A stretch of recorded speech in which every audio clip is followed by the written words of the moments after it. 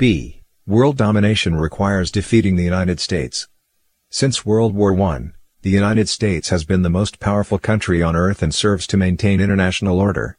Any country that wants to overturn this order must bring down the United States, so in terms of overall strategic considerations, America is the CCP's main enemy.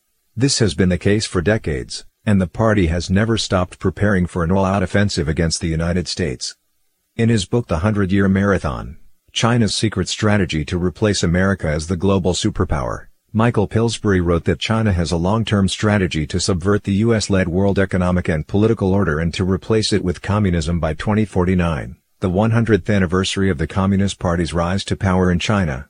Pillsbury notes that in the TV series Silent Contest, produced by the National Defense University of China, the ambition to compete with the United States is laid out clearly. The CCP's process of realizing its great cause of dominating the world will inevitably run into constant wear and tear and struggle with the U.S. hegemonic system.